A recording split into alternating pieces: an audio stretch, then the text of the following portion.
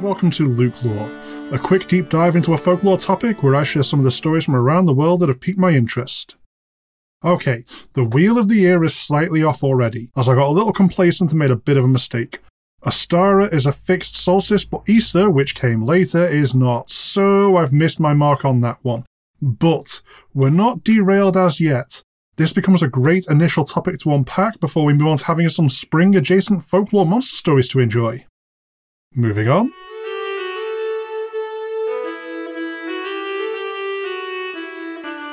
Equinot. I lulled myself into a false sense of security with this one due to the connection between Easter and Ostara, up until I started seeing my pagan friends celebrating the spring or from Australia autumn equinoxes and realised I had done goofed. It's now a learning opportunity that bridges the two dates, so let's all pretend I meant to do this and unpack what the key differences are. Easter has a lot of pagan trappings lurking just below the surface, as we've already gone over way back when in April 2021 for the many secrets of Easter. Definitely give that a listen if you haven't yet for a broad explainer, plus a load of fairy folklore. The short version though is that Easter isn't especially Christian, except for Lent, which is where you want to focus if you are an observing Christian. Observing Christians are still more than welcome to the pagan party, but there's a world cultural schism to be aware of there. Ostara itself, truly separate from Easter as the modern world knows it, has always been a bit of a wobble on the exact date since it's an equinox and based on the Earth's rotation around the Sun. The balance of the wider cosmos doesn't give much of a crap what the Gregorian calendar thinks, so it'll bounce around a little in defiance of mere mortals trying to impose strict order on the universe. It's the vernal equinox for the northern hemisphere, the tipping point of nights becoming as long as days, where days will then begin to become longer. This has huge significance among assorted pagans and Wiccans. The day itself is balanced on an edge between light and darkness, with a heavy emphasis on rebirth. It's actually the second of 3 spring celebrations in the Wheel of the Year, life just returning in Imbolc, which we have already covered, and then finally Beltane after Ostara, which we'll be covering when we get there. It's a significant time for renewal, cleaning up your household, reflecting on bad habits you can work to be rid of, and planting new seeds for either food or ritual craft. Now, Easter gives even less of a crap what the Gregorian calendar thinks, as Easter is tied to moon cycles. It just kind of wombles about the calendar doing whatever it feels like, turning up at any point between the 22nd of March and the 25th of April. This still relates to the vernal equinox, as it's the first full moon after it. This is the Paschal full moon, which means Passover in Greek and comes from the Hebrew word for it.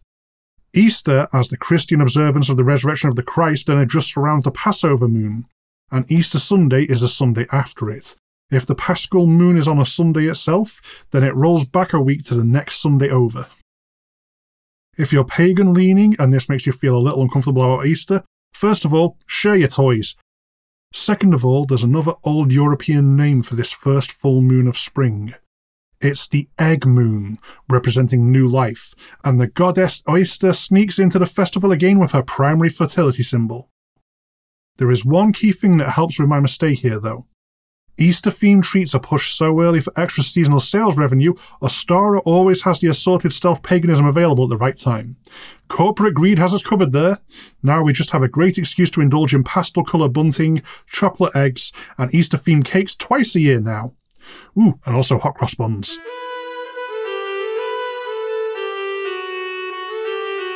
But why is there an Easter bunny? Okay, chocolate rabbits are an easy shout. Rabbits are a fertility symbol of the goddess Oyster, among others. If the symbolic fertility of rabbits needs explaining, pause the show and go ask your parents. That is definitely their problem and not mine. But how did we get to a giant anthropomorphized rabbit charging around with colourful eggs? It's not simply the case that goddess Oyster finally got a good laugh in at the modern world's expense, although as an answer I quite like that one. It's a tradition that begins in Germany. In general, a hare is a symbol of spring. They go a bit loopy this time of year, getting down to the business of making more hares, which in itself is where you get the phrase, crazy as a March hare. A little bit of context, there's 2 broad evolutionary branches of bunnies, adorable balls of floof who are too precious for this world, and then there's hares. Hares look like they would fight you for your loose change in a dark alley, and might win despite being a rabbit, so when they go into a hormonal frenzy, sights got seen. This folk truism that the strung-out meth-addict-looking Legomorphs are best avoided in March takes a strange turn in the 1600s.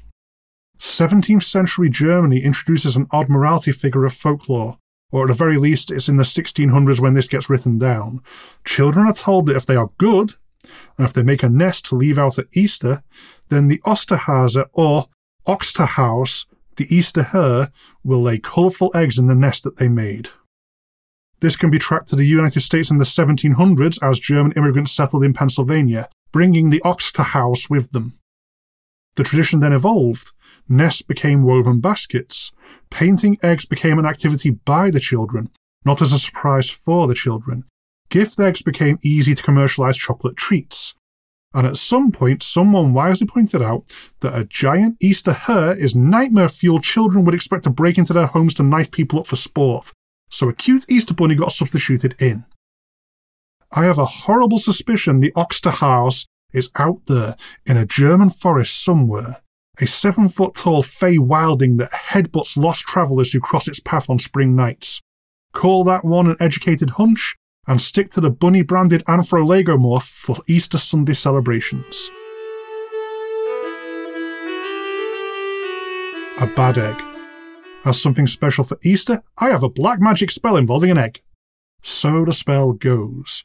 You need the yolkless egg of a cockerel, and I use cockerel over the abbreviation here because I know how like me some of my audience are. With this cock egg, that's what it's called, don't clip me out of context, you then need to get a toad to incubate it on a manure heap under moonlight. In the Bible, it's a little simpler, just referred to as an egg from a cockerel hatched by a serpent. Your eventual reward, either way, is a deadly feral monstrosity. The cockatrice is best known as one of the chimeric creature mashups in the Middle Ages, although it can also adorably be described as a small dragon. It's a long-tailed lizard that stands on 2 legs, with bat-like wings and a cockerel head. How much feathery down-to-scale ratio it has is debated or else variable, but the bird part extends down its chest at least somewhat. It's about the size of a big chicken, although don't rule out how intimidating that can be looking at how big some chickens are, and it's remarkably dangerous. It oozes potent poisons, coating the feathery down it has with this lethal drool, and to make eye contact with it can kill. In some stories, you just drop dead from eye or poison contact. In others, eye contact will petrify you, potentially even the poison kills through turning flesh to stone.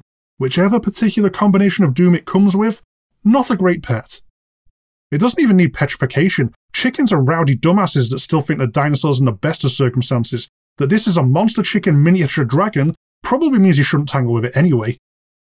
As unlikely as it is to end up with a cock egg from your male chicken, there is a little bit of folk magic for making sure you don't accidentally get a toxic cockatrice rampaging among your coop before murdering you in a bid for freedom. You need to throw this strange egg, and I'm not naming it again, over the family home without hitting the roof. Upon hitting the far side, even if this doesn't shatter it, you should now have dispelled whatever bad energy is trying to spawn a rampaging mini-dragon overflowing with poison. Aside from turning up in medieval heraldry and being doodled in the margins of books by bored monks, the cockatrice is a relatively obscure monster. Modern fantasy will occasionally dig them up for an unconventional monster attack, but generally, the similar basilisk gets all the limelight when you need a lizard that can petrify the unwary. Despite this, I've always had a soft spot for the cockatrice. They're an interesting blend of absurd with lethality. Plus, they have an egg-related origin as well as being generally spring/Easter-themed jungle fowl, making for a fun seasonal monster. I happily challenge any creative listeners to start bringing Easter cockatrice to the festival.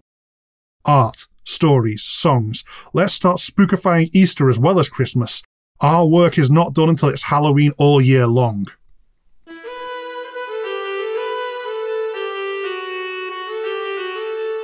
Don't mess with this bunny. I'm getting the weirdest deja vu. I've already covered this one, but I couldn't find it in my scripts anywhere I expect it to be. Even if it's an encore though, this is the perfect time and place for it. Let's get a bunny of folklore into the mix and talk about the jackalope. From North America, the jackalope is a portmanteau of jackrabbit and antelope. As far as appearance goes, it does what it says on the tin. It's a rabbit with horns. Usually deer despite the name, but sometimes antelope as you might expect. A tiny turbo prey animal with shin-high spiky bits that you should probably be wary of it suddenly leaping to crotch high if you've startled one. At its most basic, the tales of jackalopes go that they are generally sweet, but quick to fight when threatened. In the frontier days, cowboys singing around campfires may attract a jackalope to join in, and they would croon along to the tune being played, singing with the cowboys as they are able to mimic humans, weirdly specifically singing in a tenor. This is then followed by either leaving in peace or mauling dumbass cowboys who thought it'd be clever to try and eat the bizarre bunny who was chilling with them. It's a popular truism that a jackalope is a curious critter invented by Douglas Herrick, a taxidermist who put antlers on a jackrabbit to create the creature, and spreading a tale about how he was inspired when the corpse of a jackrabbit he threw on the table slid over to that of an antelope, framing the head and giving him the idea to create the jackalope as his next project with his brother.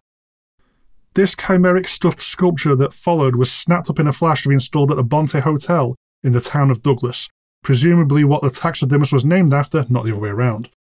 It was an immediately popular curiosity that spiked demand among locals and guests alike, leading to a booming jackalope trade for both Herrick brothers. Not unlike living rabbits, the jackalope began to multiply rapidly. The town erected an 8-foot jackalope statue, a 13-foot-tall jackalope cutout was added to a nearby hillside, and images of the little stabby bunny got added anywhere and everywhere. The town proudly proclaims, "Watch out for the jackalope" on warning signs around Douglas. All part of the fun with their adopted monster rabbit. Wider Wyoming keeps floating legislative bills to codify the jackalope as the state's official mythological creature. The tall tale only grew in the telling, with hunters being warned to wear stovepipes to avoid being gored, the sale of jackalope milk being scoffed at because obviously a jackalope is too dangerous to be successfully milked, rumours that jackalopes only mate during lightning flashes, and it is now known that whiskey is the favourite drink of the jackalope.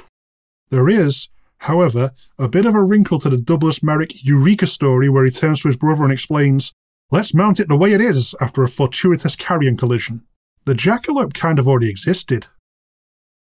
Now, some of this is the tales of the Merrick brothers as they talked up their sculptures for sales, but there do indeed seem to be legitimate older tales mixed in with the pop culture soup.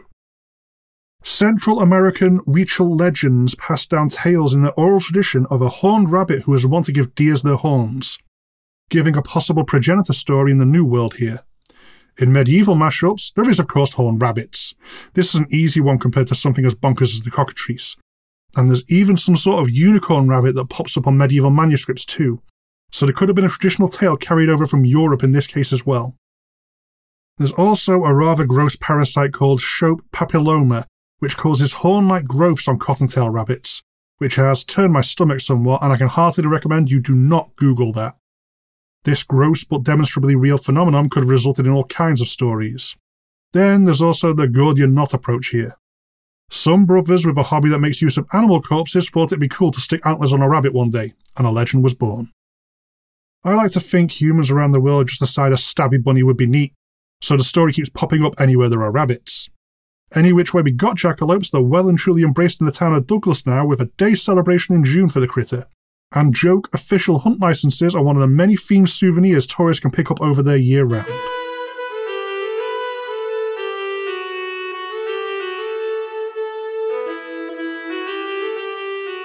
This is the most wholesome Luke lore we've had in a while, notwithstanding the theory that the Oxterhouse is stalking remote pathways in Europe somewhere as we speak. Oh, and ignore how dangerous the cockatrice is. Focus on it being a cool chicken dragon. Also, don't think about jackalope maulings. You know what? Never mind. It's still very on brand. Remain indoors where the outside can't get you. I'll be watching Beltane carefully as it comes around to get the Wheel of the Year series back on track, but you know what? I'm happy we came down between Ostara and Easter for this one. We got a lot of ground covered bridging the equinox to the festival. Let's just pretend it was deliberate. Luke Lore is a Ghost Story Guys production. If you do want to contact me, there's the show's dedicated email, lukeloregsg@gmail.com, and the general show email, ghoststoryguys@gmail.com.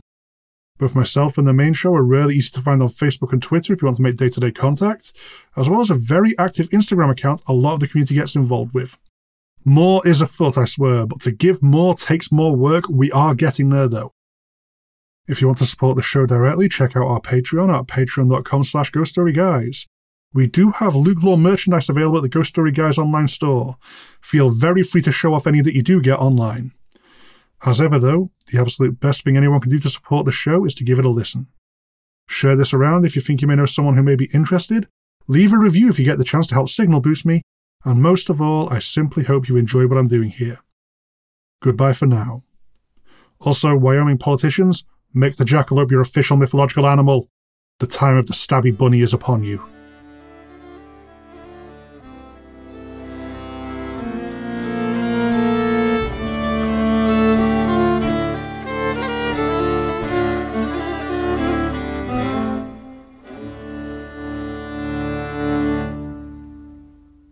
As unlikely as it is to end up with a cock egg on your mail... Oh God, I can't say that with a straight face.